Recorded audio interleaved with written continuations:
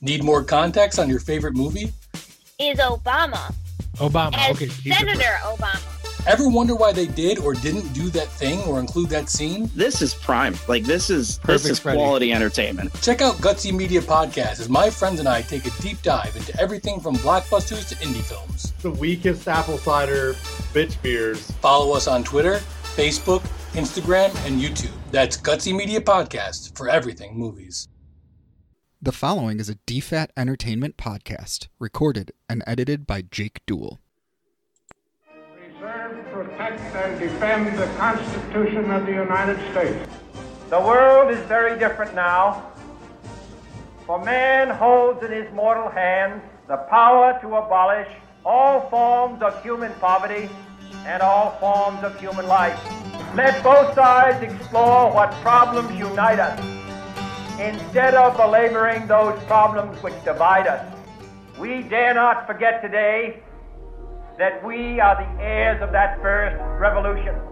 Ask not what your country can do for you. Ask what you can do for your country. Aaron, welcome back to the podcast, The Tavern. We opened up the doors. We've had to brush off some dust from our time off. And now it's time to grab a drink and talk some absolutely crazy politics again. Oh, I'm so glad to be back. Who would have thought that when we started on this crazy journey just about a year ago, that it would have gone off the rails as spectacularly as it did? Oh, and the rails just keep falling off. And we're just going to take the podcast to new heights this year. We've joined a podcast network, and I don't know.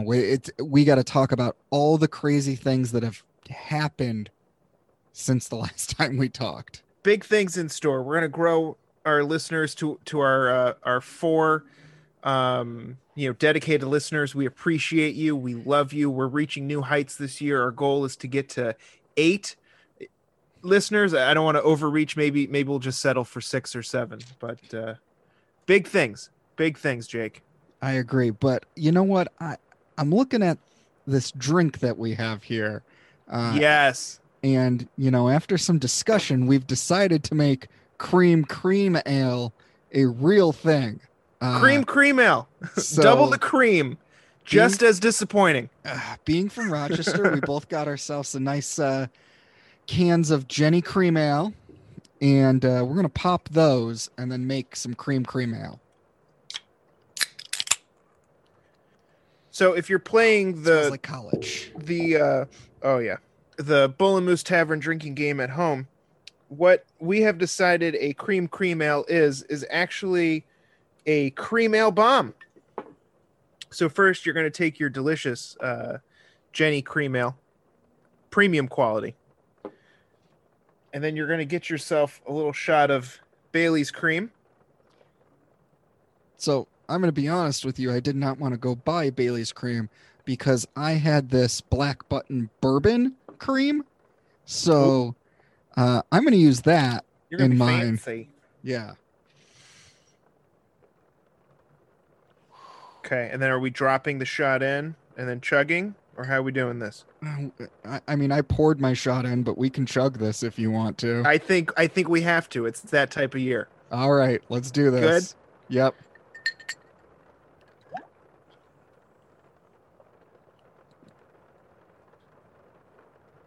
Oh. I don't think I can get through all of it. It's harder than I thought it would be. Oh, it's so hard. Luckily, it's not curdling like a car bomb. Oh, I'm almost done.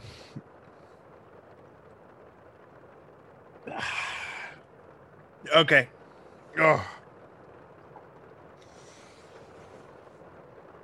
Ooh. Well, that's a good way to kick off this season. It was rougher than I expected it to be. Yep. Now on to, regular drinks. Oh, give us a moment. Okay, hopefully you played along with us. Otherwise, it's just an awkward couple minute or so of gurgling noises and drinking sounds. Yeah, I think next time we should just do straight up Irish car bombs. Yeah. Woo! Well, that is basically going to be the metaphor for this year and everything we're discussing. Something that is marginally tolerable, made worse by something that on its own could be good. Okay. I'm actually just drinking a straight up cream ale now. So am I. That's what I'm going to do. This is the Chaser, and Are yours tall boys? yeah, that's all I had. Oh, okay. So if you're new to the podcast, you don't know. I always have a hard time finding the alcohol that we are supposed to be drinking. Wait, before this, usually it's because I pick something obscure. You picked the drink this time. Yes. This is just how the universe has decided that this is going to work. Yes, I have Jenny Cream Ale Tall Boys because that's all I could find. Something I thought would be super simple to find in Rochester, New York, took me to 4 stores. I was very disappointed and let down because my magical, fantastical gas station did not have them. Not for lack of trying, they just ran out. They did inform me that they had Jenny Black. Ooh. No, that's not. You can't make a cream ale out of Jenny Black, so that did not work out. But the journey ended up culminating at a Tops, not my regular Tops, mind you, a different Tops, which always is how a horror movie begins or ends, depending on it. Going through all of the different beer sections, finally ending up at the non-alcoholic beer, and sure enough, there were 2 6-packs of Jenny Cream Ale Tall Boys sitting there. So weird and obscure, but I found it. I would say I had a difficult time finding it this time too. Not as hard as you. I did only take 1 store, but I went to the Wegmans in Pittsford, and I made the mistake of going at 10 a.m. on a Friday and actually needing some groceries too. And I get over to the beer section, and I'm like, I've seen cases upon cases of cream ale here. This is not going to be a hard thing to find. And I'm going around the beer section, and I find the Jenny display, and it's got Jenny Reg, Jenny Light, the 12 Horses, the Bach, and everything. And I'm like, oh, excuse me. There's no cream ale here? This is weird. So I go get a couple more things, and then I'm like, let's go back to the beer section. I must have just missed it. Still not finding it. And I'm like, I doubt it's in the cooler. I very much doubt it's in the cooler, but I'm going to go in there because if it's not in the cooler, I'm going to have to go to another store, and this is going to become an adventure to find this. And lo and behold, 2 cases of 12 packs in the cooler, and they had multiple cases of 24 packs in the cooler. I was not going to get a 24 pack of cream ale. No. It's going to take me a while to drink 12 as it is.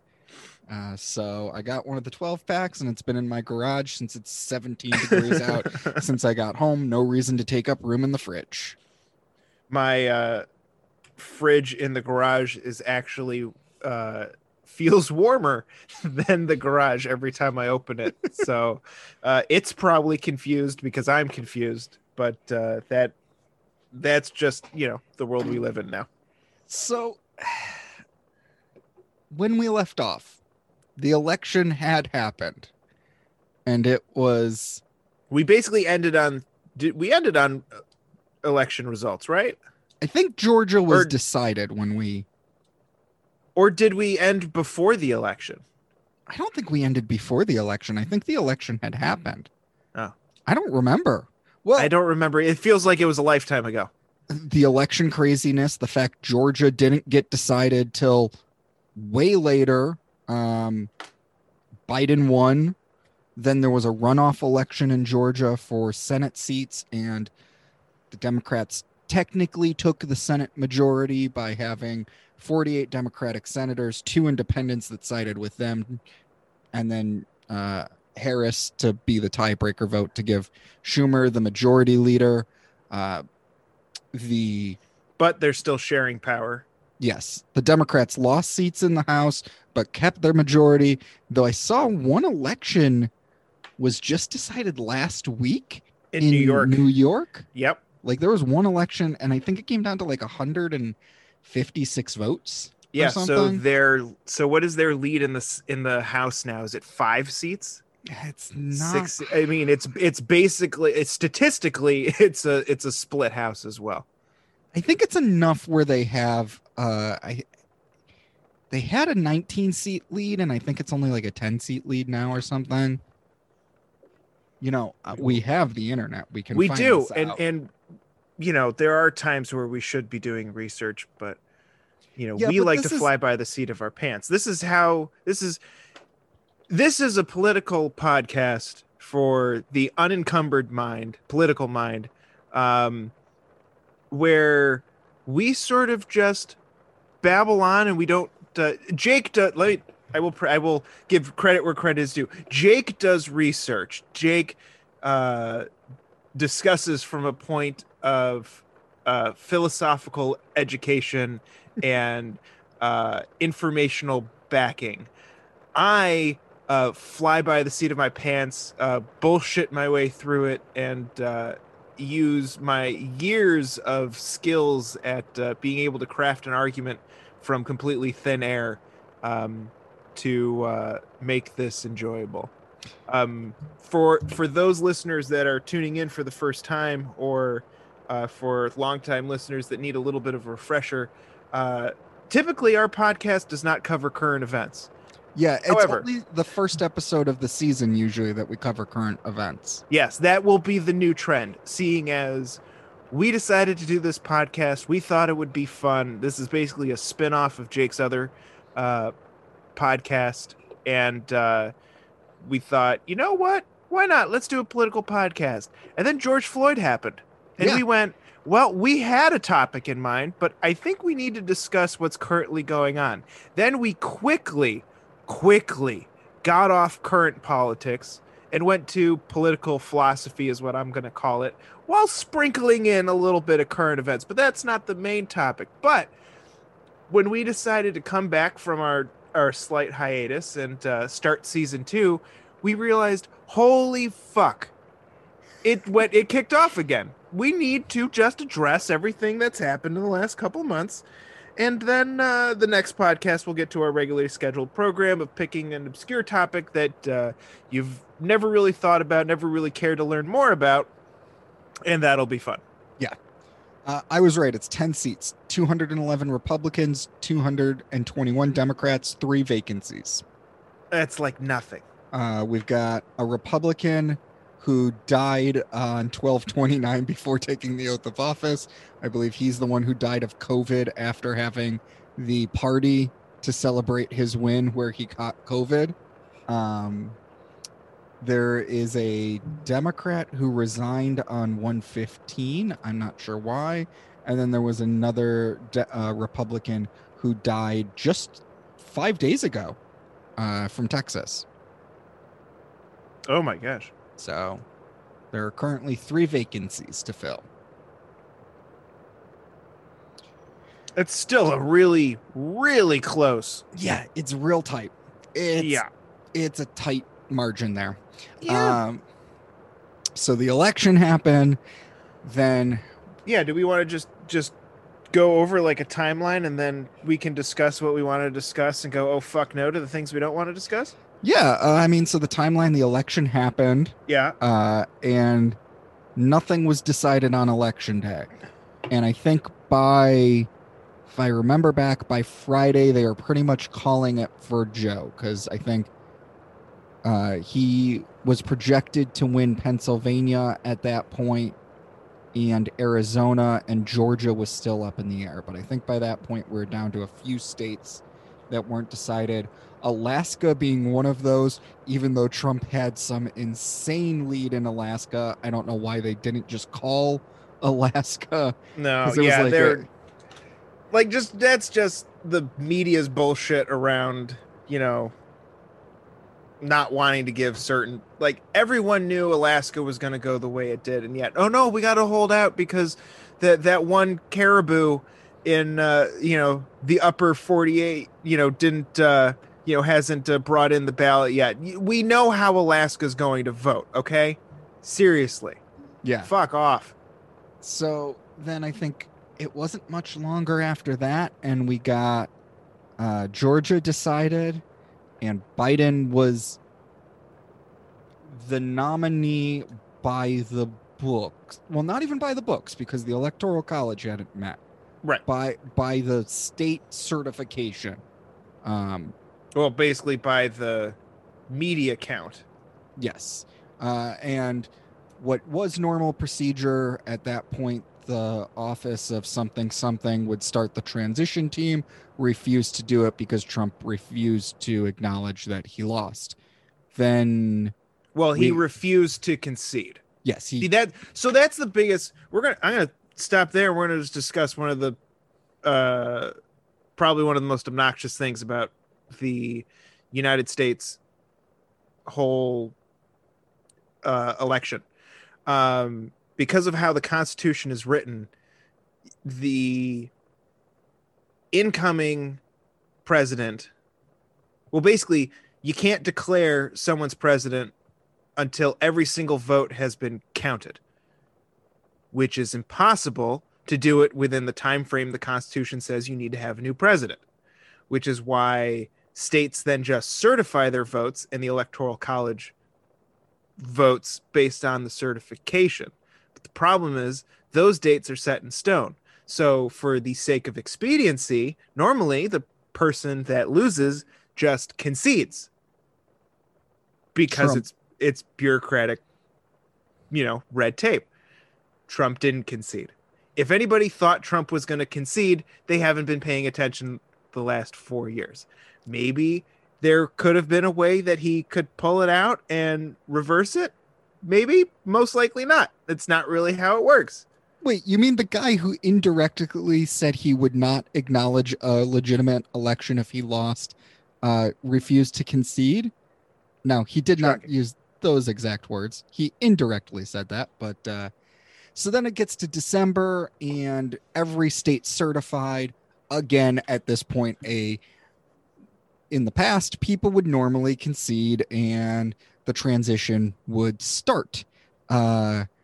And he still refused to concede. So finally, the Electoral College met on January 6th to not even the Electoral College. The vote certification happened on January 6th. And I guess we'll have to spend some time talking about January 6th and how all hell broke loose on that day. I'm gonna let you start this off. Oh. I want to see where you go with January 6th, and then. Well, before we get into January 6th, I'm gonna give our listeners a refresher of where Jake and I stand, which will become clearly obvious within the next 5 minutes. But we are both moderates. Let me put it this way: before we started paying attention to politics, doing this podcast, we were both much more moderate than we are now. We are still, by most accounts, pretty dead center. Jake leans to the left a little bit more than he did a year ago. I lean ever so daintily to the right, maybe a little bit more than I did a year ago.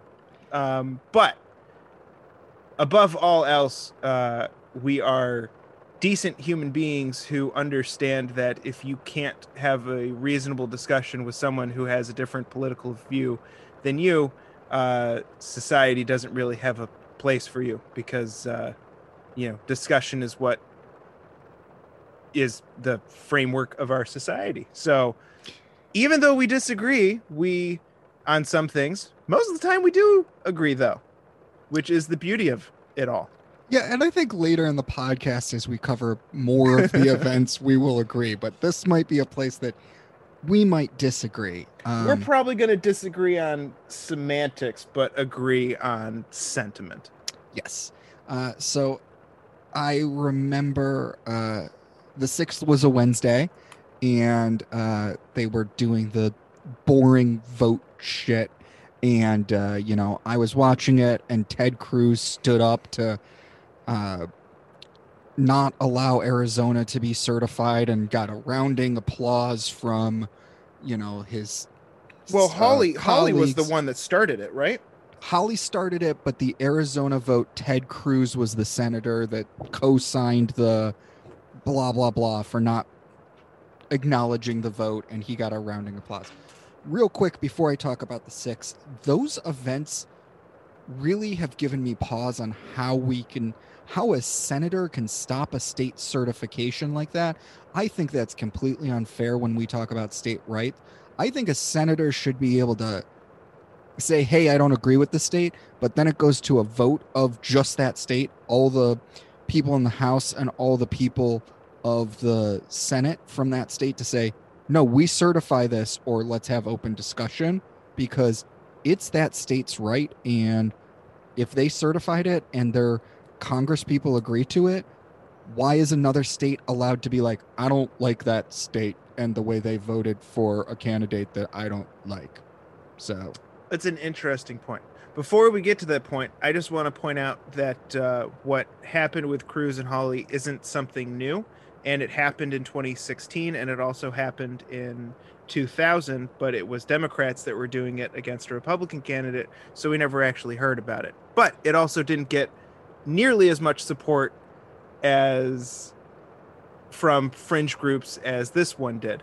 yeah, So, and Again, it's nothing new, but it's just the climate in which we're in caused it to go from just what's usually an obnoxious little blip to the level of tomfuckery that this ended up becoming. But to go to your point of, I 100% agree with you.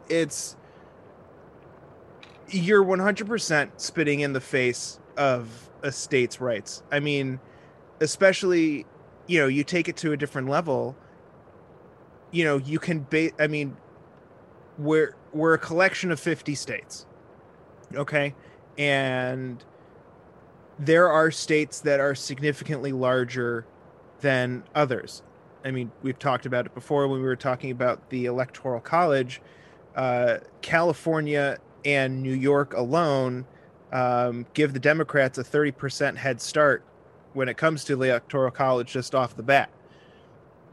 I mean, you take a state of that size with that population. I mean, Texas, the same thing, just as large, just as many people. Intimidating, essentially, a state, that has as many people as a city in one of those states gives me pause. And I think the biggest issue is we have no recourse there is no real recourse for basically a discussion of a state's vote.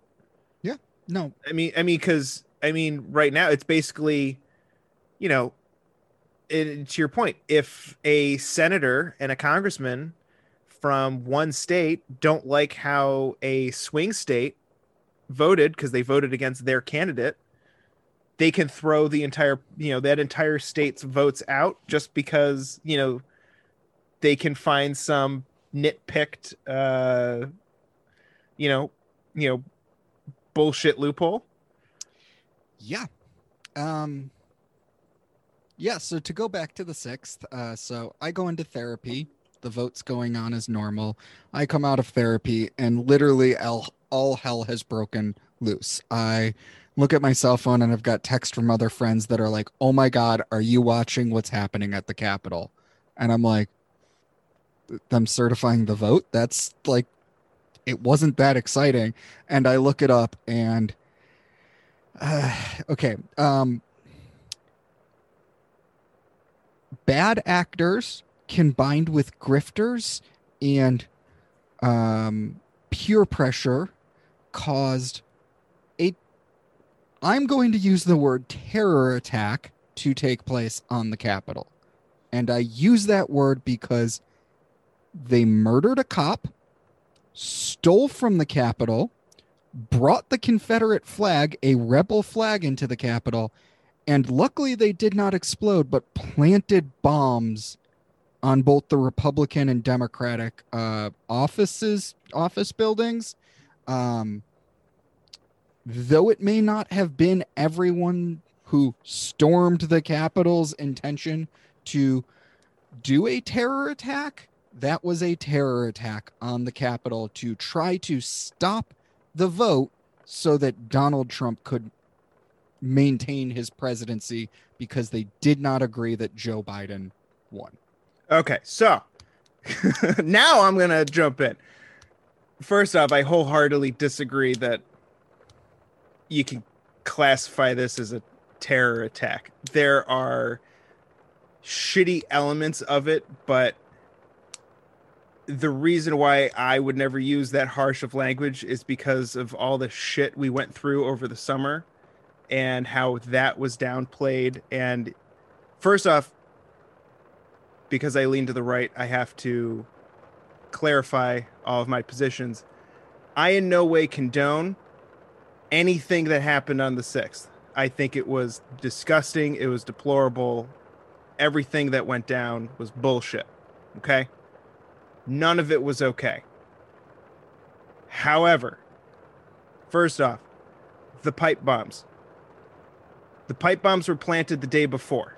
They were not planted during the attack. Is there a link to the people that stormed the Capitol and the pipe bombs? Possibly, but we don't really have any evidence one way or the other. I think you can say they're tangentially coordinated, but I think you have to take the pipe bombs out of it and consider that a different event. Those were terroristic acts. I mean, that's causing harm. But if you actually know DC and how it's laid out, the pipe bombs were planted probably 1 to 2 blocks away from the Capitol, because that's where the headquarters are. So that, while the Capitol storming might have been used as a distraction for them to try and get the pipe bombs off, I don't think it's related. I think it's basically an opportunist that used one event to, try to pull off another. And thankfully, Capitol Police or DC Metro, whoever did that, did their job properly and was able to find them, disarm them, and get rid of them. The cop that was murdered was tragic. The 4 other individuals that died there were protesters, and it's just a combination of mob mentality and sheer stupidity that led to all of that. I think a small group of people instigated and created destruction, and then the rest of the people that were there were too stupid or too caught up in the bullshit that's been floating for the last year with conspiracy theories and all of this, and they got sucked into basically doing what they did. I don't consider it a terrorist attack. I consider it a really, really bad, shitty riot.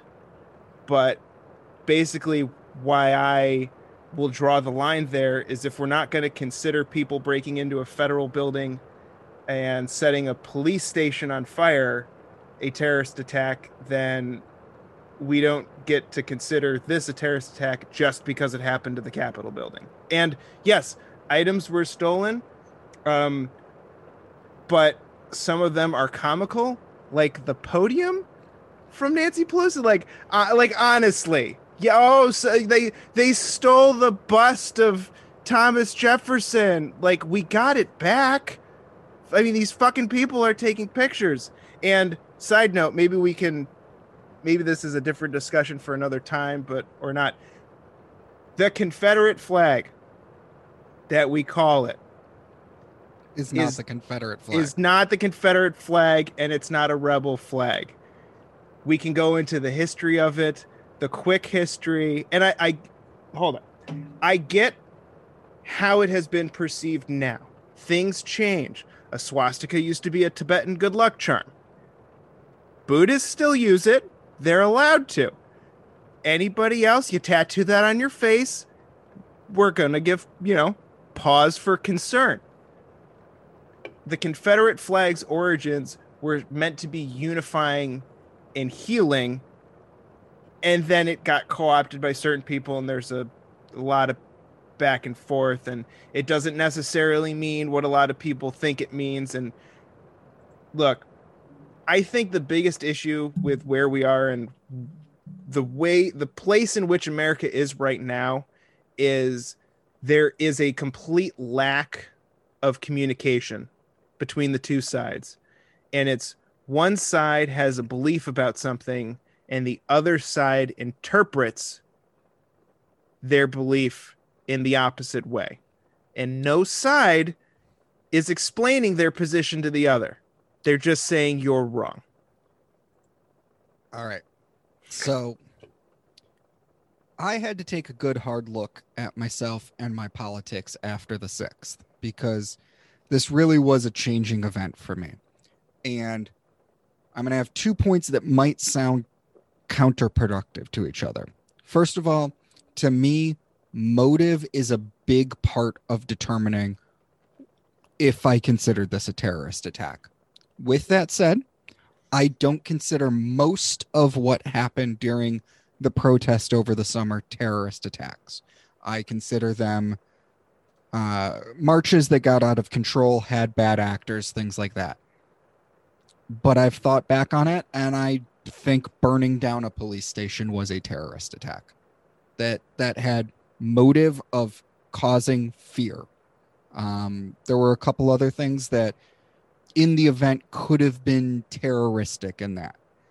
I think the motive of a lot of these marchers was to overturn the results of the election and keep Trump president. And I think that motive to me is what makes it a terrorist attack.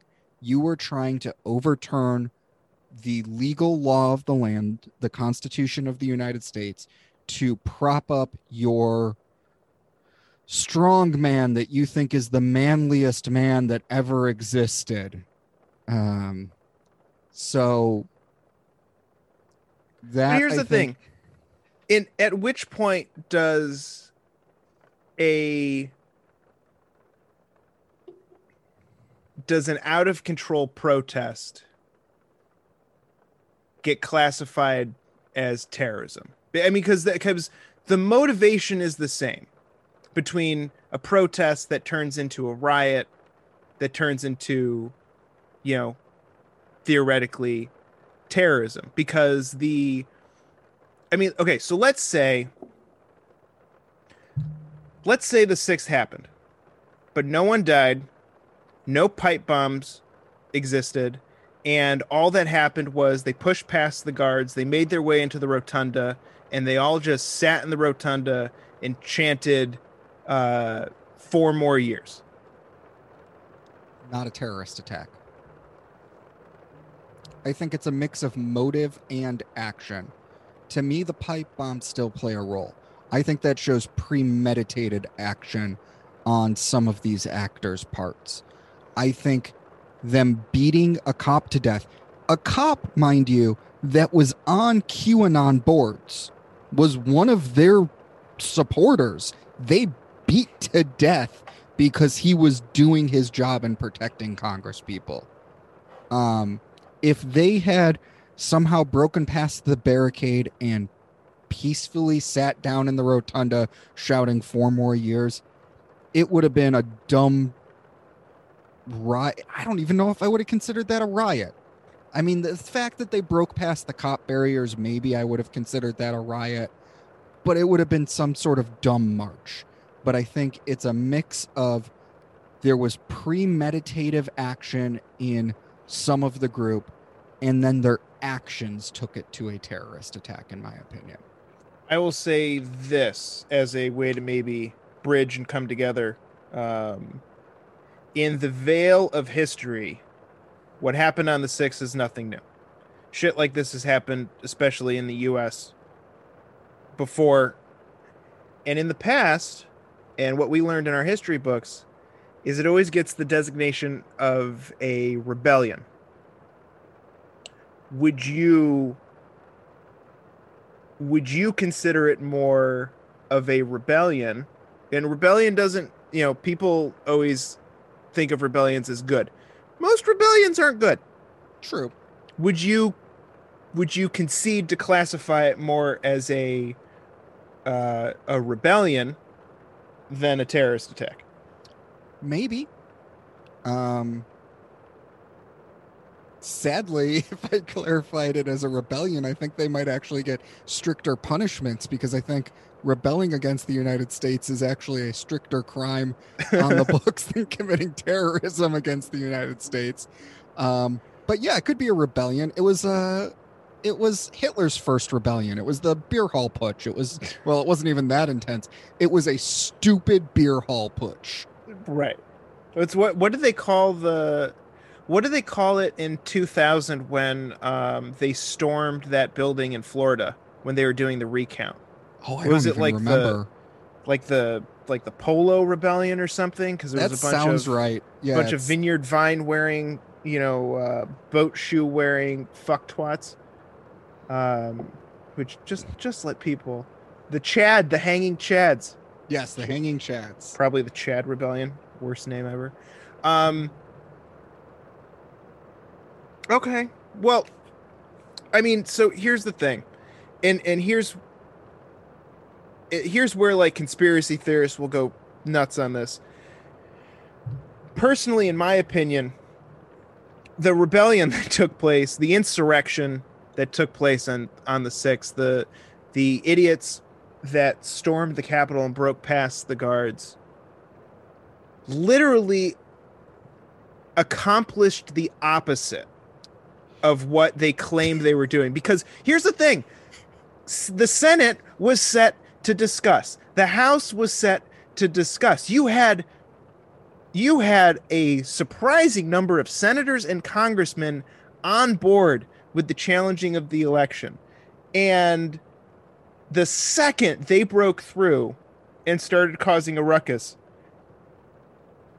is when everything shut down. They shut down the Senate, they shut down Congress, and then everybody except the 4 original senators who supported it were like, oh, nope, yeah. Nope, I'm done. And literally overnight, you went from the possibility of having a discussion and a serious chance for Trump to stay in power and have these states have their electoral votes thrown out to almost guaranteed that Biden would be in. So a conspiracy theorist is going to say that is proof that it was the left that infiltrated and just purchased all of their MAGA gear. No, they were just that stupid. Yeah. I mean, the Q shaman was there. But yeah, it had the complete... I know the Q shaman guy. I've seen those pictures. I don't know him personally. I just mean like, I know what you're talking about. And I still find it hard to fucking believe that guy is a conservative. I mean, who the fuck goes to jail and then goes on hunger strike because they don't have organic food? It's a fucking jail. What'd you expect? Okay. Let me finish your point, and then we'll talk about the Q shaman for a second. Yeah, it had the complete opposite results that they wanted. There were senators willing to contest multiple states' elections. They debated the Arizona election once the Congress reconvened, and there were no other arguments after that certified for Joe Biden. That was the end of the 6th. What they set out to do failed miserably and had the opposite results. As for the Q shaman, there is a branch of the Republican Party that is now associated with QAnon. I think what Nancy Pelosi and the DNC is doing, trying to make the Republican Party QAnon, and like Nancy's sassy letter saying that Kevin McCarthy's from the Q party. Oh God, is written like a fucking 14-year-old. You're supposed to be the Speaker of the House, and she acts like a fuckwit from middle school. Stupidest thing, lack of understanding about what Q actually is and the damage she's actually doing by doing this stuff. And the DNC too, because the DNC is trying, I guess the whole thing around 2022 is to try to conflate the GOP and Q to be one thing. Right. Because that's worked out so well in history. Yeah. The QAnon shaman is a Q member, which for some reason believes that Donald Trump is a savior to save them from secret underground child sex predators. There's a lot going on with Q. We could devote an entire conspiracy podcast to Q. Oh, we could. I listened to a podcast that every single episode is about QAnon. So let's make that split that the QAnon shaman was there because of Q, not because of conservatives. So I would say that the Capitol Rebellion is what I'm going to call it right now, for now, until I come up with a better term or use insurrection, was led by Q idiots and people who are easily duped by online conspiracy theories. Yeah, the My Pillow guys fans. It's not a bad pillow. No, that lightning pillow I got from you that's always cold is absolutely amazing. That is a good pillow. Yes. So what happened after the 6th? DC quickly became a military occupied zone. Which one is that I'm not sure is cleared yet. Nope, it's still a militarized zone. More militarized than some war zones. It's all for theater because most of the National Guard that are marching around DC, the ones that have rifles, the rifles don't have magazines in them, and the soldiers don't have actually any ammunition on them. So I will say I agreed with the initial response of the National Guard, and I think it's gone on far too long and too intensely. And I think the fact that Congress is considering pretty much a new Patriot Act because of it is a scary place that more of our freedoms could get oppressed from. Right. In my opinion, the fact that Congress is still holding on to this militarized DC and is considering another Patriot Act just fuels the fire to the fact that people that say that the 6th was planned and orchestrated and all designed. I mean, look, the overreaction from the U.S. government after 9/11 is what led to everybody saying that 9/11 was an inside job and 9/11 truthers, and see, the government set it up just so that they could do X, Y, and Z. You overreact like this because you're a bunch of petty little bitches, and lo and behold, you're going to create a whole new crop of truthers. And I mean, I think the reaction that Congress did after the 6th was completely overblown and without merit, 100%. And the main reason is, if you were really that concerned, you would have mobilized the National Guard before the 6th. Because, I mean, the FBI came out and said that they had intel that the 6th was going to happen the way it happened weeks leading up to it. I mean, any idiot with a social media account knew that there was going to be enough people and enough QAnon and enough just batshit people who in support of Trump were going to be there, that maybe 6 Capitol police officers, against, 600 wasn't going to work out so well. Funny enough, those metal barricades aren't that heavy. They're made out of basically fucking aluminum. You can pick them up and move them. That's true. I personally think the initial response was justified. I think it's carried on too long, and I think if the area is not demilitarized after the end of this impeachment trial, we will not see the demilitarization of DC. I think this is going to be permanent. if it does not demilitarize soon. Remember, kids, income tax was always supposed to be temporary. So I think that. And then, so after that, Trump was impeached again. The Senate refused to vote on it. Biden was inaugurated. It was a pretty boring inauguration with an amazing poem during it. But outside of that, pretty boring with some really random musical guests, including Garth Brooks, to show unity. Unity. I'm doing air quotes for those not watching. Trump didn't show up. Pence did. And then everyone drove off into the sunset. And then we got the Biden administration. So I think we got some stuff to talk about during the Biden administration. You want to talk about impeachment first so we can get that steaming pile of bullshit out of the way? Oh, I was going to leave that till the end, but I guess we can All have right. our other topic that we probably won't fully agree on and discuss impeachment. So I mean, we can save it to the end if you want to get through the no. steaming pile of putrid that has been the hypocrisy of the Biden administration so far. So how about this? I wanted to bring up two more state-based political things. Okay. Then let's talk about impeachment, and then we can talk about the Biden administration to take us out for the day. I like that. So Right. for our new listeners, I'm always optimistic. I'm talking to, the listeners I want, not the 3 that we have, because I know I said 4 at the beginning, but I'm pretty sure I lost one of them because they want to cancel me. But for those, new listeners who are deciding whether to stick with us, Jake's the structured one that keeps us organized and on track and makes sure that it's not just a random shit show of a podcast. So, Jake, take us away with some structure. All right, so I wanted to talk about 2 interesting state and local politics thing.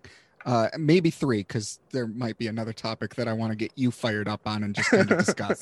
So first of all, have you heard about these corporate cities in Nevada? I have heard about it, but I know nothing about it. All right, so Nevada. I heard that there was talk that corporations could form a government, and I didn't understand what that meant, and I just went, "Well, this should be interesting." Yes, so Nevada's proposing a law to create these innovation zones to encourage companies to move there. And they'd pretty much give them a plot of land and say, you have control over this plot of land. You can form the government, the municipalities, everything. You won't really be a city. You'll be Google's campus or something in Nevada. Holy crap, is this a horrible idea? Did we not learn from the 1920s when we had coal cities where your house was determined on your job, you lose your house, workers' rebellions because the governments in these corporate towns were so bad? How can Nevada be thinking about this? Because people don't actually pay attention in history class anymore, and they're just fucking idiots. Yeah, it's insane. It's insane. We currently exist in a society where the left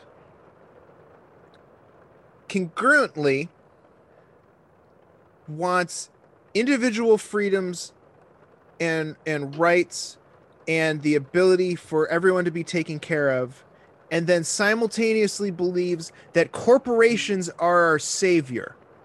How did the left become the party of corporate America? What bizarro world did I step into and end up here? Oh, you've never had a Zuckerberg blowjob. What, it's just sort of dry and way too much eye contact? No, because of his robotic programming, it's the best blowjob you'll ever have. He can convince you to do anything while sucking you off. He talks out of the speaker in the back of his head. Yeah, no, this is super scary. This is going to require another tall boy cream ale. Hold on. There we go. It would literally give corporations the ability to form their own governments in these corporate towns. I got one worse. It's going to give corporations the ability to form their own military within these towns, because they're going to have a police force. And as we've discussed on this podcast before, one of our mutual agreed sticking points is the militarization of police. And imagine giving Google the ability, not Google, because with all the shit that's happened over the last 6 months, let's go with Twitter. Imagine giving Twitter the ability to have armed guards and people that could just roam through town arresting and shooting people. Like, you thought Twitter censorship was bad before. Imagine when they can show up and arrest you for a Twitter law. It has the makings of Idiocracy meets RoboCop. Because, like, you get a few QAnon followers in that corporate town, you start to get the Idiocracy, you get the corporation military, you get RoboCop. You know, it's going to be a full-on Warriors by the end of the year. It's just a horrible idea. Corporations should never be able to form their own governments. We already give our rights too much to Google. I'm sorry, Google, I say into my phone as they listen to us. Yeah, I mean, it just reminds me of the Simpsons episode where welcome, what is it? Welcome to Zanzibar. Oh, nope, sorry. Pepsi presents Zanzibar. Yeah, it's a bad idea. Something that could be a full episode if it comes out more. And, you know, if this moves forward, we can do the research. And I'd like to do a full comparison to corporate towns of the 1920s and some of the, like, workers' revolts that broke out in that, where, like, corporations were literally hiring PMCs to come in and kill workers who were rebelling, and there were full-on, like, wars taking places in towns in the United States. We've been through this before. Just because it's a tech company, not a coal company, doesn't make it any difference. Like, that's the fallacy of, like, generations. I'm not going to say generations today, because it just keeps happening because people as a collective species are fucking dumb. And it's like, you know, well, no, it's different because these aren't big bad coal companies. These are high tech, you know, innovative, you know, social media tech companies. You know, they wouldn't stoop to that level. Yeah, you don't understand that in the 1920s, that's what a coal company was. Okay, that's what people saw it. That's what those corporations that did it before were seen as, like, the innovative. You didn't have computers back then, so coal was like, holy shit, you mean I don't need 4 horses to go that fast? It runs on steam power by coal? But these ones say, I'm sorry, dude, before shooting you in the head. Right. Hashtag sorry. Hashtag sorry. All right. So the other one is, have you heard about San Francisco's renaming thing that's happening? I feel like I've heard of a number of renaming things, so I don't know specifically where they were. So jog my memory, Jake. So San Francisco has voted to remove like 44 public school names due to their relationship to slavery. And I think it's a little too intense what they're doing. You know, I understand renaming Robert E. Lee High School. They're talking about George Washington, Abraham Lincoln, and Dianne Feinstein. Oh, yeah. Well, that's this woke cancel culture has just been, it's any perceived slight against anybody has got to be removed. So I will tell you, as a left-leaning person, I don't like Dianne Feinstein.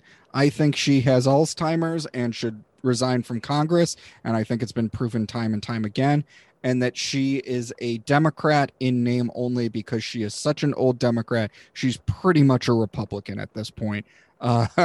Well, that's not fair. That's about like 70% of Congress on both sides could true. fall under that description. Just change Democrat in name only to Republican in name only, and term limits. Term limits. But apparently she's getting removed because when she was mayor of San Francisco, they used to fly the Confederate flag at City Hall under the American flag. Someone tore it down and she replaced it.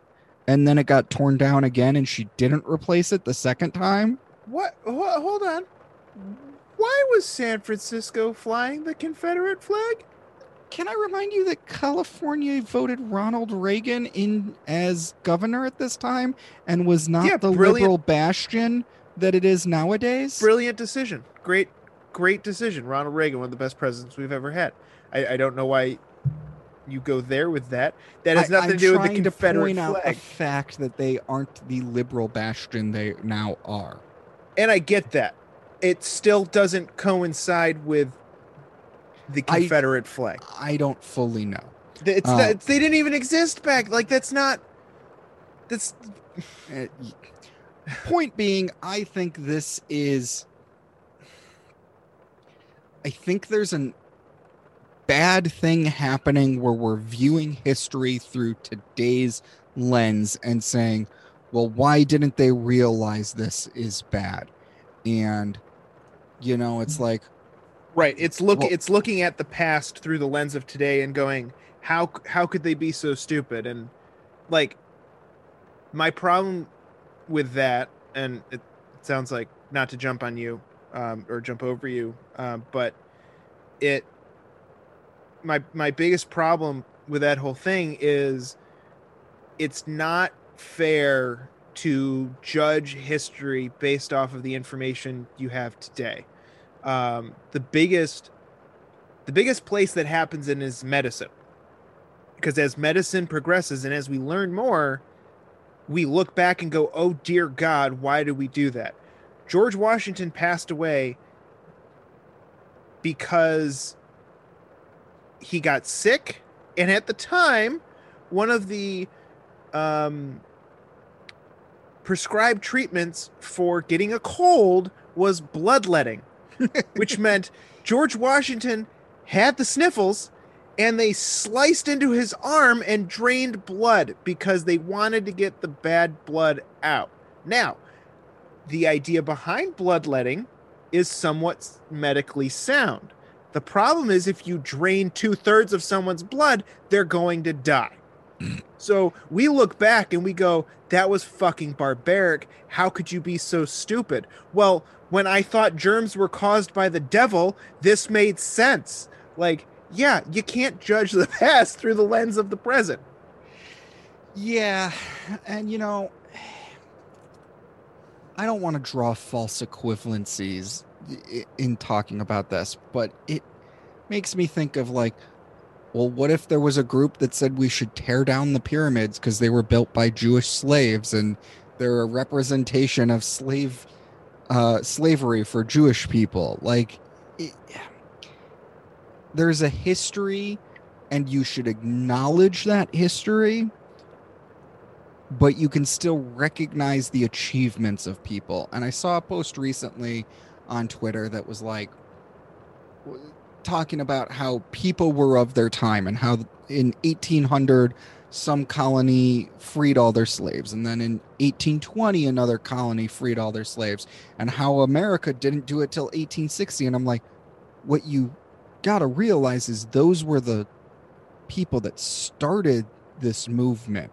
Movements, especially back then when the internet didn't exist, didn't just spread like wildfire. It took 60, 70 years for that movement to spread across it. So in most of those countries, most of those places that did it were the people rising up and rebelling against the oppressors. America is still the only country that fought a civil war to end slavery. Like, it wasn't the oppressed rebelling, rising up and overthrowing the slave masters. This was people who were not directly involved in it going, this shit isn't right, and fighting, what was supposed to be their countrymen for it. I mean, we have always had a different mentality in this country just because of how it was founded.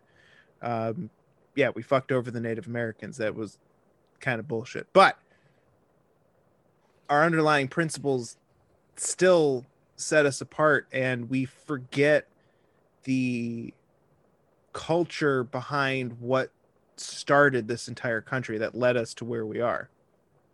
Yeah. I understand where the problematic side comes from, but I think there's a huge difference in having a school named after George Washington than Robert E. Lee. Dianne Feinstein versus Jefferson Davis High School. I think San Francisco is taking this too far, maybe. I don't know if schools need to be named after historical figures. All my schools were named after some principal or superintendent of the district that was, right, very big. And then even in college, it was like whoever gave the most money to build this building got their name slapped onto it.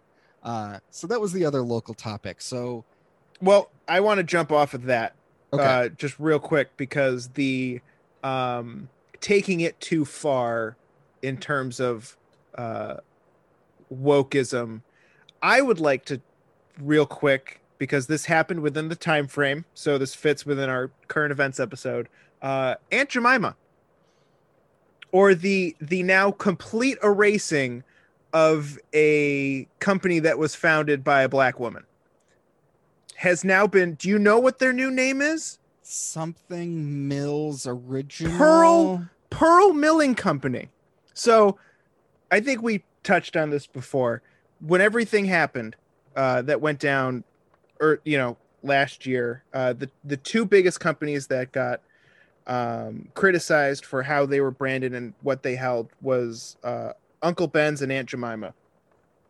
For those of you who don't know, if you lean on the right, you have no idea what's wrong with those names. If you lean on the left, maybe you've read a lot and you believe that the brands were created by the KKK and they're super racist. Aunt Jemima, the company was started by a black woman.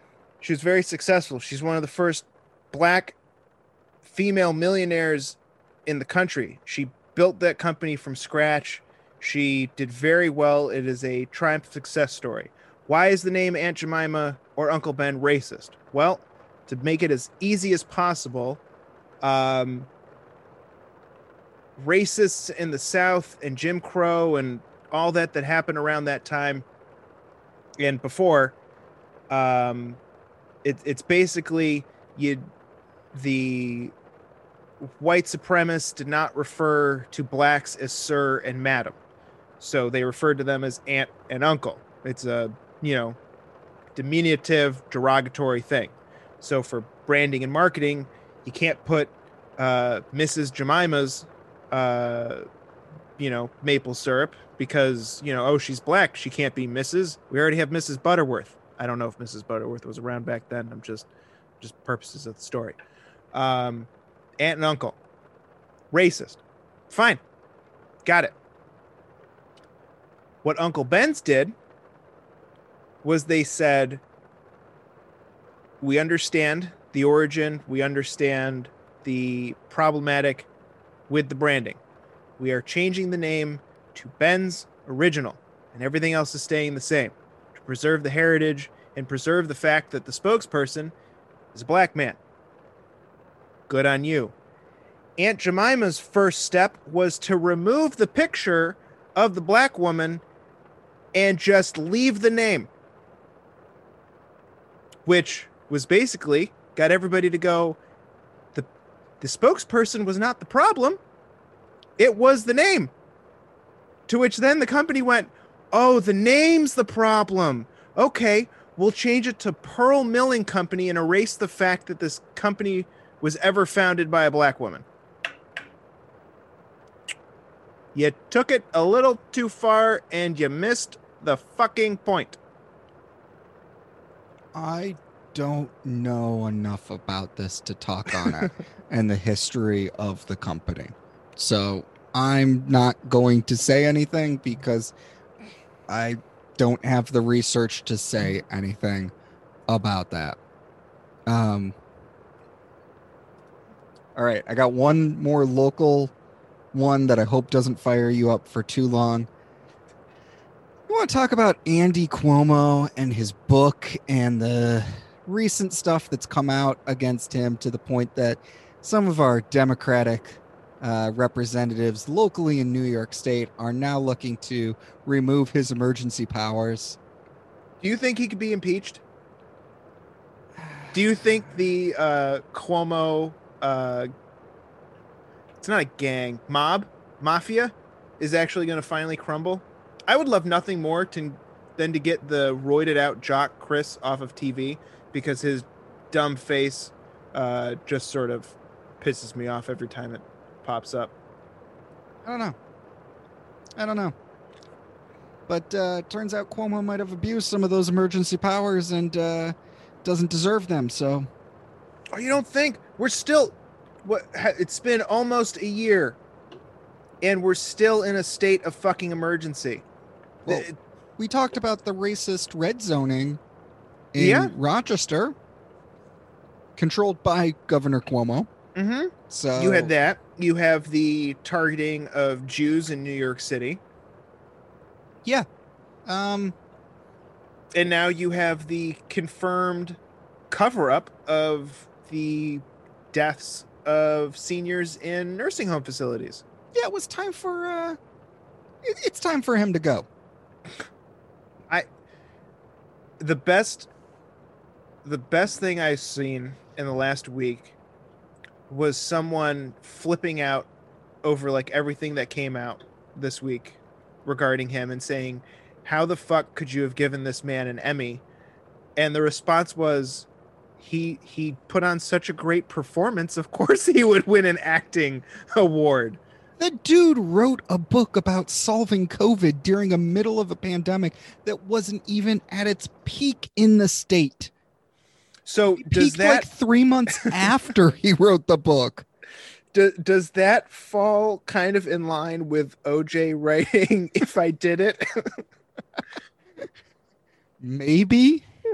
Well, actually, no. That would be like if in the middle of the trial, OJ wrote a book that was like, here's the tragedy that happened to me and how I overcame it. He wrote a book in the middle of the trial called How to Get Away with the Murder of Your Wife. Yeah, it's time for Cuomo to lose his emergency powers and all that. Hey, come take a seat at the campfire. You're not the only one who joins. I've got friends that come over sometimes, too. We talk about a ton of interesting things from geek culture. Then we cover some conspiracies or philosophical thoughts or monsters, you know? We talked about Bigfoot in one episode. It's a lot of fun, so come join me at the Campfire Chats, a DFAT entertainment podcast hosted on Spotify and other fine places you find podcasts. So, impeachment 2.0, the re-impeachmenting. The political theater waste of everyone's time bullshit. I disagree. I do disagree. I think multiple times Trump did encourage what happened on the 6th, especially denying that he would accept the results and stuff like that. And I think there's enough evidence for impeachment. Where my questioning comes in is whether the Senate trial is valid right now. And I think I've come to the result that I believe it is valid. Even though there's no office to remove him from, you can bar him from holding future office. And I had to think about it this way, and I won't pick Joe Biden because the man will be crypt creeper age by the time the next election happens. If he were to lose and then run in the election after that, he'd be a walking zombie by that point. Impossible. Let's pick Pete Buttigieg. He's on the cabinet, so he can be impeached because it's a position that is impeachable. Let's say it comes out that Pete Buttigieg did something absolutely horrendous during his time as a cabinet member for Biden. I don't know what, killed some kids. I don't know. Sorry, Sure. Pete. It's really nothing against you. I'm just picking someone who's younger, and this example actually makes sense with. I don't know. Did something horrible. He steps down from the cabinet and then ends up announcing that he's running for president. During his time on the cabinet, he was impeachable, and one of the punishments for impeachment is you can't hold office again. Even if it were Democrats in charge of the House and Senate, this may be a horrible example to get to it. I would want to see this man impeached so he could not hold office because what he did was impeachable, especially if he was impeached by the House while he still held the position that was impeachable. So I don't think it's political theater, but I still question whether or not the Senate trial is fully valid. So we completely disagree on this point, and I'm going to throw this thought exercise at you. Do you think it's valid to convict or to put someone on trial for a crime that they cannot be convicted for the sole purpose of preventing them from being able to vote in the future? No, but I don't think that's a comparable example. I think it is, because an impeachment trial, per the Constitution, is to remove someone from office. And with removing them from office, they are also barred from holding future office.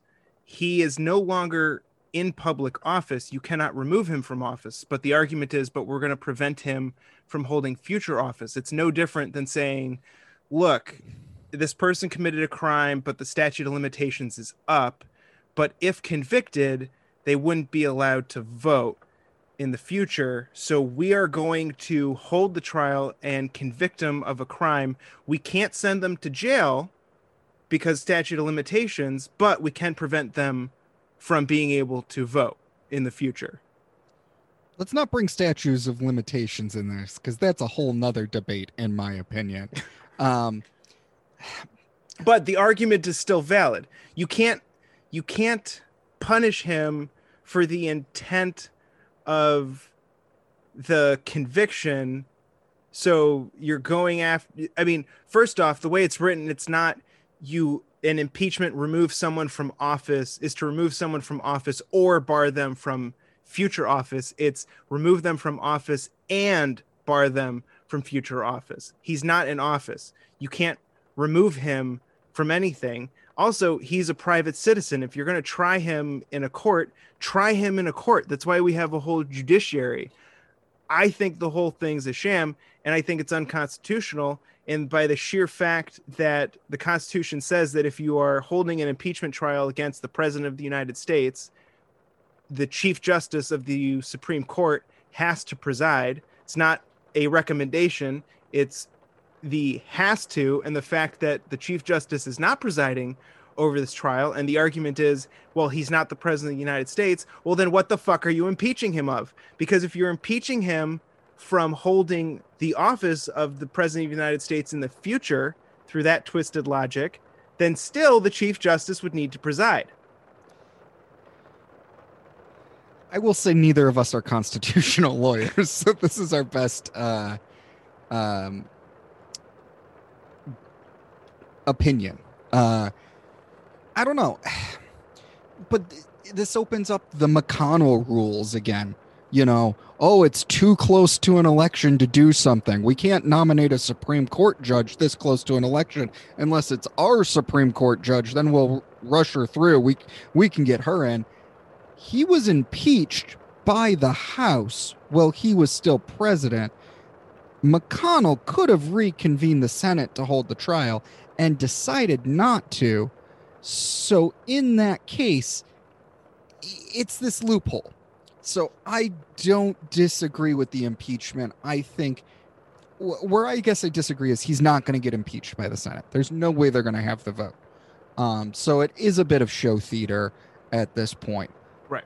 I will touch on that in a second, but just common ground. I will concede that the impeachment could theoretically be allowed to continue after Trump is out of office on the basis of he was impeached in the House. Unfortunately, he left office before impeachment was allowed to take place. Under those guidelines, an impeachment trial could still happen. It's just if he was convicted, the removing from office would be redundant because he has already left office.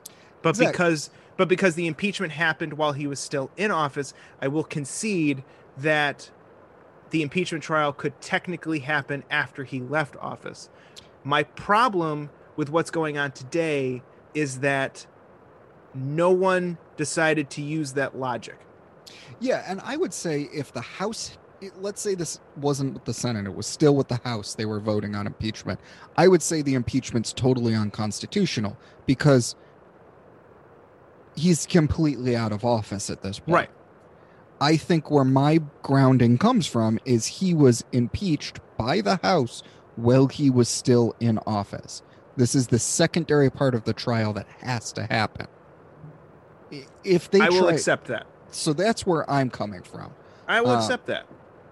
I thought it was very funny. I watched at least some of the opening arguments, and I caught a lot of Trump's lawyers, and their argument was pretty much like, yeah, our guy committed a crime. There's a DOJ.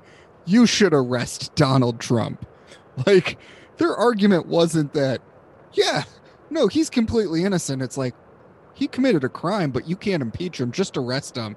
And I don't know if you caught any of Castor's, like, first day stuff, but he was doing free-form poetry like, Benjamin Franklin, my father, I'm from Philadelphia, so I can call him my father because he's the father of Philadelphia.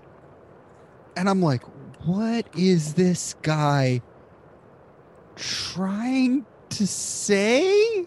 I will say I have not watched or paid attention to any second of the impeachment proceedings because I am not a sadomasochist like some other people and have You no just desire. have to watch Castor's stuff from day one because, like, there was no logical argument there. There was a train. It was like us with the podcast. It was someone who wasn't prepared that had to speak for 2 hours and got up there and spoke for 2 hours, where he's like, shit, I did not prepare for this assignment. I mean, my biggest problem with the impeachment trial, aside from the fact that everything they are doing around it is wrong, is the fact that it is very clearly theater. It is 100. I'm sorry, but it is. You cannot convince me otherwise that it has an actual purpose and that the people running it actually believe that they are going to accomplish something. With the fact that before the impeachment trial ever happened, they held a vote onto whether the impeachment trial was constitutional or not, and it went. What was it? 54, 55. I think it was 54-46. Yeah. Right then and there, there's no point to hold the trial because I'm sorry, but you need a 2/3 majority to convict on an impeachment. And when you have 46 people who don't think the trial could happen in the first place, do you really think that there is going to be enough evidence to sway them to then vote to convict? They don't think the trial should happen at all. So, I mean, this is why we have in the actual legal system, because what's happening in the House and the Senate is just a sham. In the actual the fact jurors can meet with the lawyers, right? Yeah. In the actual legal system, you have a grand jury. The grand jury decides whether there is enough evidence to go to trial, or if the trial or the charges are constitutional or merit an actual case. That is essentially what happened with the vote. If the majority or whatever is required to convict says, no, this doesn't work, you're wasting everybody's time. And I mean, it's a joke on all sides. No, I mean, the prosecution is a joke. The defense is a joke.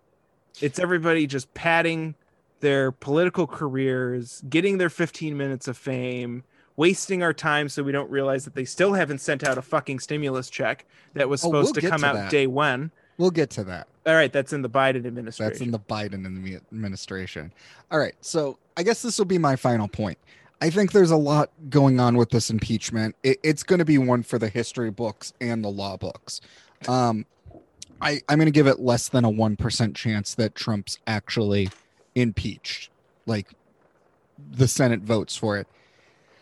I think McConnell hates Trump, and I don't know if McConnell's the party leader he once was and has the sway he did, but I question whether or not there's still an ability there that McConnell might swing enough people to just have the GOP be done with Trump. I think it's rare, but maybe. Here's the problem. If McConnell convinces the GOP or convinces enough of the Republican senators to convict, it will be the death of the Republican Party. The Republican Party will split 100%. Which is interesting. I heard there's some Republicans already considering splitting the party because of the support for Trump.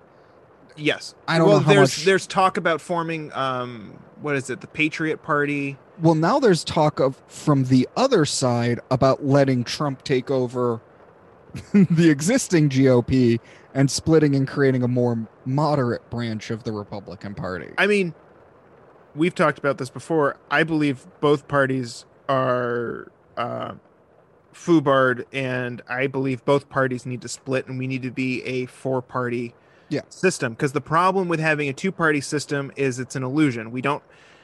Anybody that thinks we have a two-party system in this country isn't paying attention. We have a one-party system in this country. It's just we have actors on both sides keeping you pitted against your neighbor so that you think that you actually have a voice, when in reality we have a uniparty system that's masquerading as a two-party system. Yeah. We should have a four-party system, because in a four-party system, the radical fringes have a label.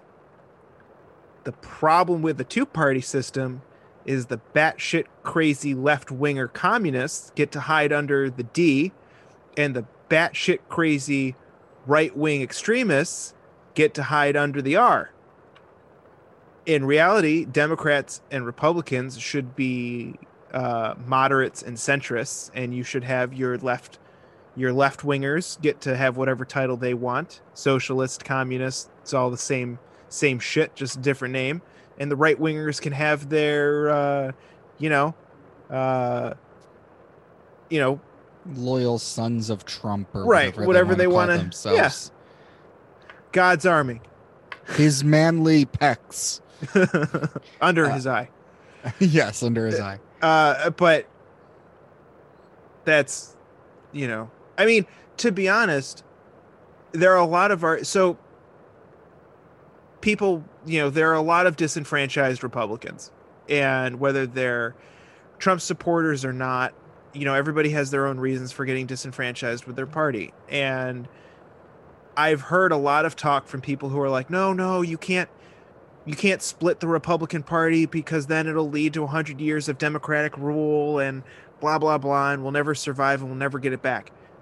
Those were the arguments that came from the formation of the Republican Party. The Republican Party formed out of the Whig Party, and the argument was you can't split the Whig Party because then the Democrats will get control, and the Republicans formed off of the Whigs because the Whigs wanted to support slavery, and you had a sect of them that didn't. And lo and behold, it didn't destroy the country. Eventually the Whigs disappeared, and they got absorbed into the Democrats, and the Republicans at the time were moderates and centrists, and they stole from the Democratic Party. And, this beast that we call America likes a two-party system because you need push and pull. So a splitting, I would hope that a Republican Party split would fuel a Democrat Party split. But in reality, what would most likely happen if the Republican Party splits is it'll split, and one of the halves will die, and the cycle will continue. All right. Any other final thoughts on impeachment? I think I really covered my main points on it. The last thing I want to just bring up about impeachment is how do I want to say this? The whole impeachment of Trump to prevent him from getting into office in the future, that mindset is small-minded and short-sighted, because the only way that works is if you truly believe that the Democratic Party will stay in power until the end of time and will never eat its own. The only way that works is if Matt Gaetz isn't going to step up to be the new Donald Trump. I mean, because here's what happens. Here's another reason why the Senate should not convict Donald Trump. If they do, you are going to have 100 years of Congress and the Senate impeaching political opposition to prevent them from holding office. And you are essentially going to have authoritarian regime basically masquerading as democracy. And you are going to have something akin to Russia, just a little bit more sophisticated. Instead of killing or jailing the political dissidents, you're just going to have, oh, you've been impeached, you cannot run for president. Oh, you've been impeached, you can't run for city council.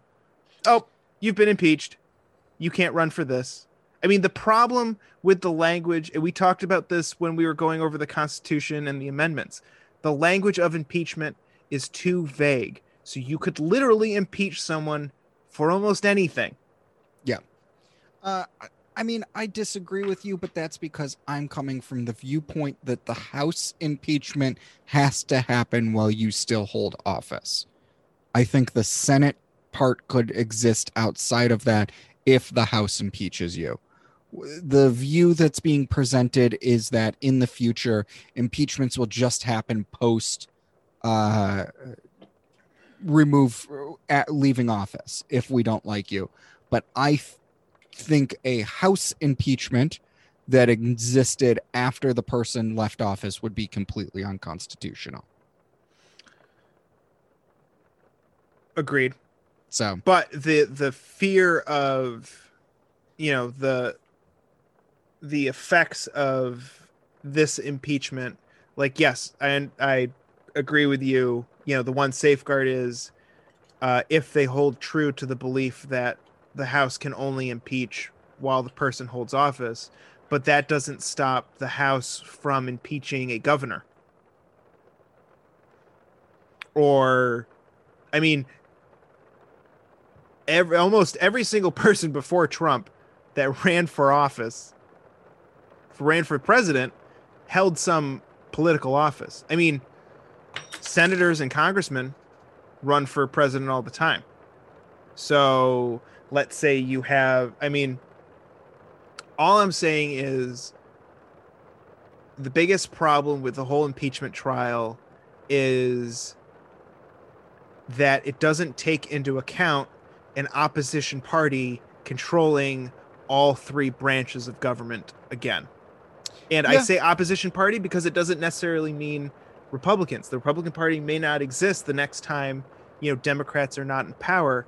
And the problem is this type of bullshit, chicanery is going to lead. I mean, we talked about this before. We talked about this before the election, that, we did our Star Wars political conversation. We talked about, what happens after the fall of the Empire and how it gave rise to the First Order. Like, if you pull this type of bullshit here at this stage, you are setting the building blocks for the something worse to come about. I mean, I know it's 2021 and we could not fathom this coming to fruition, but if this whole process and everything that's happened in 2020 and what's happening currently this year goes unchecked, we are going to get to a point in our lifetime, Jake, you're and mine, we're relatively young, where we're going to look back on our life and go, holy fuck. You know, Trump wasn't really that bad. Remember when we thought that, you know, January 6th, 2021. We'll laugh about it. Remember how bad we thought that? Remember that? Yeah. When they nuked the Capitol, you know, that was bad. I wish we could go back to the days of 2021. I would take President Trump again. And before you say, you know, that would never happen, I'd like to remind everybody that said George W. Bush was the worst person in the world and should never be president. A lot of those people right now are going, I really wish we could have Bush as president again, because I would take Bush. Yeah, I wasn't going to say that would never happen. I was going to say that's too dark. Let's move on to the next topic and say, welcome everybody to the Biden administration. All right. I just want to start with this because I just got to get this off my chest. I have not been a Biden supporter. I think I've been pretty clear about that. I don't change my stance. I'm still not a supporter. He's a geriatric, dementia-ridden sniffer who should never have been nominated in the first place. And I think there are a dozen other people who should have been nominated ahead of him and Kamala Harris 100%. My biggest problem with the Biden administration is I don't care about the policies or anything like that or anything that's happened. My biggest frustration with everything that's happened since he's taken office is that the level of hypocrisy has become unbearable for me. I can see where that's coming from. Everything that Trump did that was bad is now fine because Biden was doing it. If you rule by executive order, you are a dictator. How many executive orders did he do in his first week? A lot. I'll say this. I think when it comes to Biden, we'll probably agree and disagree relatively equally about stuff. I'm not a Biden supporter. I think Bernie got screwed again. Bernie and his mittens and his envelope should totally be sitting behind the Resolute desk making decisions. So, yeah, I'm not a huge fan of Biden. So I'm a Tulsi Gabbard all the way. I've got... yeah, she's something. I got 3 topics I think I want to talk about with Biden today, and then we'll probably end up bringing up Biden through some of our historical views, his political philosophy podcast in the future. First, let's talk about GameStop stock really quick. Yeah. That craziness where a stock that totally was not worth it skyrocketed up to over $500, and now I think is sitting around $50 because some short sellers were going to screw over GameStop to make billions of dollars. Reddit found out about it, started buying up the stock to screw over the short sellers, and then Robinhood fucked over the short sellers by suspending their accounts to be able to trade GameStop. And it comes out that Janet Yellen, who's the finance person, spoke at some event that is a huge investor in Robinhood and also owned a bunch of Citadel, yeah. And then also was short selling game. It gets really confusing, but man, does that seem like government interference to fuck with an already broken stock market. Yeah. And so I was actually personally affected by the whole Robinhood screw over because I was investing in Robinhood, and I'm not going to get into what happened with me, but some shady went down and they completely fucked over my account. But I think what happened with the GameStop stock, which is a mouthful to say, I think it was beautiful. It was brilliant.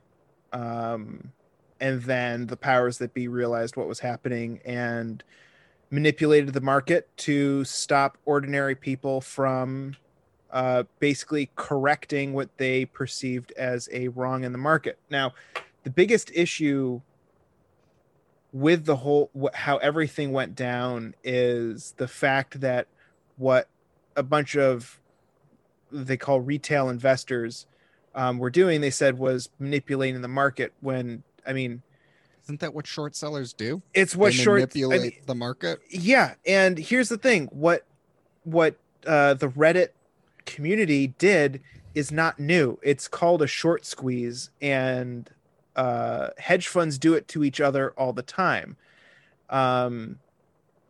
And to the response of, oh, well, they didn't really do anything because, you can hold on to a short indefinitely. That's financially illiterate people not understanding exactly how a short operates. You have to pay a percentage of the price that you're holding. So if the price goes up, you're no longer covered and you have to put more money down. The problem comes in where if the price, this is how a short squeeze works. You drive the price up high enough that the person holding that short either sells it just to get out and try and recoup their losses on a different stock, or they have to sell their entire portfolio to pay to cover the short. It's a gamble. In the whole, I see what happened with GameStop as pretty much the convergence of two completely different generations when it comes to investing. You have the old generation that is like, stocks are it's an intrinsic value of what the business is, and the stock price should only reflect the value of the company. The problem is our generation, a lot of people in our generation's first foray or first exposure to any type of investing was cryptocurrency, which has The 2008 crash. right, and the 2008 crash, which told us that the stock market was bullshit. But cryptocurrencies have no value. They are incredibly volatile, and the value is purely based off of how many people buy it and how many people hold it. So when all of these institutions were like, we don't understand why all these people are buying, GameStop, it's not worth anything. It's called a pump and dump. Like, we've been doing this for years. This is what we do. We don't care that the company, doesn't have, a viable market strategy. We value the stock, and we're going to put an intrinsic value on it. And the fact that, the big thing, Robinhood, they came out and they're like, we're doing this to protect people because we don't think they understand volatility of the market. No, we know exactly what we're doing. We're doing this on purpose. No, you're protecting the big investors. Right. Because I heard Robinhood had to have a ton of money dumped in it because it was literally on the brink of shutting down anyways. Yeah. So. And, we're not going to talk about the fact that Citadel accounts for about, I think the estimate when everything was going down was like they account for like 50 to 60% of all trades that happen on Robinhood. Yeah. So let's just say for a future date, money is fake, and this proved it. Yeah. So hard did this prove that money is completely false. And it's kind of disappointing that literally one of the first major non-political things that happened during the Biden administration was just royally mishandled by pretty much everybody involved in the Biden administration. Yeah. going to Yeldon, who should have just simply been like, look, I've had a past, there's no shame in what I've done in the past, but with this issue, I'm just going to take a step back and, let those who are not so fucking compromised handle it. Well, let me say that I said we have 3 topics. We've gotten through one. I'm going to save the third one, which is another shitting on Yellen, for after the second one. But for how more on money is fake, I just recently finished Yuval Noah Harari's *Sapiens*, so it's a recommended read. He talks about human history, and a little bit in there he talks about how money is fake. It was really good philosophical and history book. All right, number 2, which is something you brought up. The fact that Biden is ruling by executive order when he controls both the House and the Senate and could pass some goddamn laws. I mean, there's nothing really more I have to say on that other than why are you not using the House and Senate? The next president can overwrite executive orders. Half of what you're doing is overwriting executive orders with executive orders. This isn't ruling anymore. Right. It's twofold. One, there's a good chance he doesn't remember that Congress and the Senate exists. So we'll chalk. It could just be the Alzheimer's.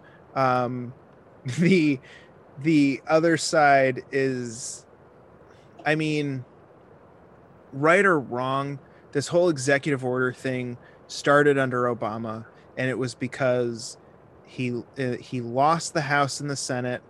McConnell's a shithead. Yep. And Obama found a loophole. Because of that, it set up Trump to be like, oh, good, executive orders, I like those. I can sign my name as many times as I want. What we should have had was a reset back to normalcy, because the problem... But we got Trump. I meant with Biden. Oh. Should have been the reset to normalcy. And instead, he's just doing the same shit. And it leads to this bullshit game of left versus right. And instead of having to actually pass laws that have consequences and actual meaning, it's just, if it doesn't get in check, it's going to be the first 100 days of a president's term are going to be him signing 100 executive orders to overturn the thousands of executive orders the previous president did. I think at this point where we need to get to as a country is to start limiting the power of the executive branch. I think the biggest problem with our country is the executive branch has a ton of power that was never used. So it was always a position that had lofty, the problem was they pretty much gave all the power in the world to Washington, and Washington was too good of a person, was just like, you know what? I don't need it. I'm good. And for a time, you had presidents who were like, well, Washington only served 2 terms. I'm only going to serve 2 terms. And then FDR was like, fuck that. It's not written down. I'm going to go until I die. And then Congress went, oh, fuck. We didn't think that one through. Amendment. And I think now we're in the phase where we're actually realizing that the executive branch might have too much power. The president was supposed to be the commander-in-chief of the military and focus on foreign affairs. Congress and the Senate focus domestically. I would be completely fine with stripping the president of almost any and all domestic policy ability. Like, the president domestically should be a figurehead and should focus on foreign policy and the military. And anything domestic should be handled by Congress and the Senate because they represent actual people voted by the people. But that means Congress would have to do something, and they're not up for that. No, which is why we need term limits. All right. My final topic for the night. We've covered a lot, so I don't know if you'll have something after this, but you already brought this up. Where's our goddamn checks, Joe? And not 14,000 or 1,400, sorry. You promised us $2,000, not 1,400 on top of the 600 we already got. Other more liberal countries are giving monthly checks to people to account for all the shit that's happened this past year. You promised it to us. You said we win Georgia, we get our checks. We don't got them yet. And then on top of that, Janet Yellen's out there saying that if you make over 60,000 a year, we should start stripping you of some of that money, when it was, I think, 100,000 under Trump with the first round of checks. Janet Yellen, who made $7 million from just speaking engagements over the past 2 years. I did the math on that. That's like a little over $1,000 an hour if you work a regular 40-hour work week. Don't give us this shit, Joe. You promised something. Fulfill your commitment. You got the House and Senate. Get shit done. How sad is it that in 1 month of his presidency,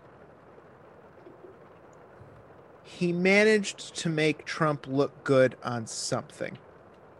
It's like, bad. That's so bad. Bad. I mean, Congress really fucked up with this whole stimulus check. I mean, I knew win. we were heading for a disaster when Trump said, look, you know what? When Trump went, fuck it, strip everything out, send me a standalone bill for $2,000, I'll sign it, fuck off, and then we'll work on everything else. And then Congress... The GOP could have kept Georgia. They would have won Georgia back. Or at least they wouldn't have lost both seats. Right. It could have at least won one. But everybody fucked around. And it was because under Trump, it was $2,000. It was up to $1,000, up to $100,000 income. After $100,000, it removes the check goes down and it goes out to zero. I think at 150,000, something like per that. person, something like that. And now they're coming out. And then, well, first it was, well, we meant we're gonna make you whole to 2,000, and then they drop it to 50,000 per person income. Like, I'm sorry, but I didn't know 50,000 was rich. Yeah, I mean, in places like LA and New York City, you can't afford a studio apartment that's 3 square feet on $50,000. We're all hurting. Do what's right for your goddamn people, Joe. I mean, to me, it's just a huge like slap in the face. I mean, it was, this goes back to my biggest frustration with this administration is it's been just hypocrisy and lies, like, is what it feels like. Whether it is or it's not, don't hate me. We're going to give you a $2,000 stimulus check day one, and we're going to look into doing it every month. He wins. Yeah, we're kidding. We're going to give you $1,600, and we're only going to give it to people earning $50,000 or less. Let me just point something out, okay, of why that is fucking stupid.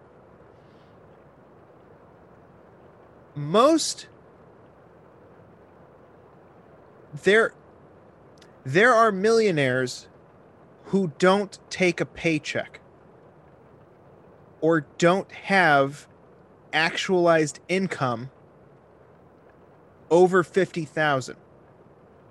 Okay? I have a family member who is basically retired. He has a net worth of a couple $1 million. He never has to work again in his life. He draws a paycheck from, being on, director boards. Okay?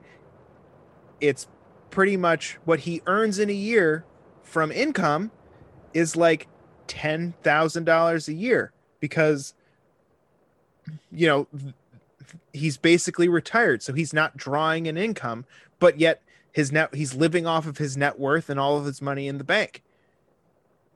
He would get a stimulus check before someone who's working 2 jobs and has 3 kids, whose wife is unemployed, whose kids aren't in school, who has to work second shift because of COVID. Like, that's the bullshit part. Like, they're trying to say, oh no, we're trying to prevent, the wealthy from getting checks that they don't need. No, you're going to be giving checks to the wealthy.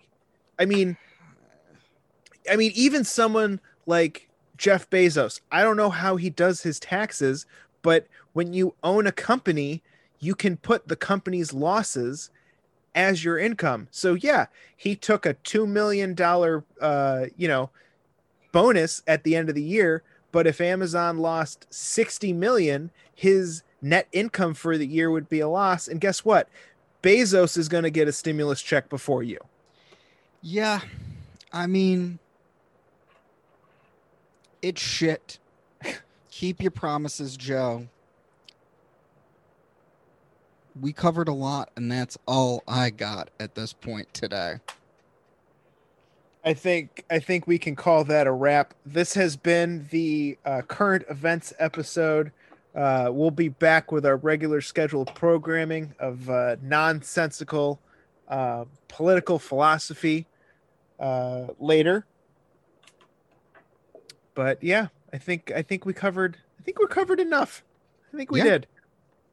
The cream ale was the cream ale bomb was a good start. I think it was very fitting.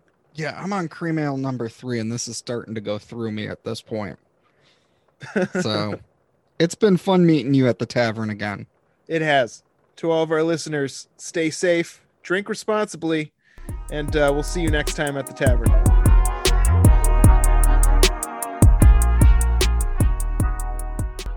Speaks podcast is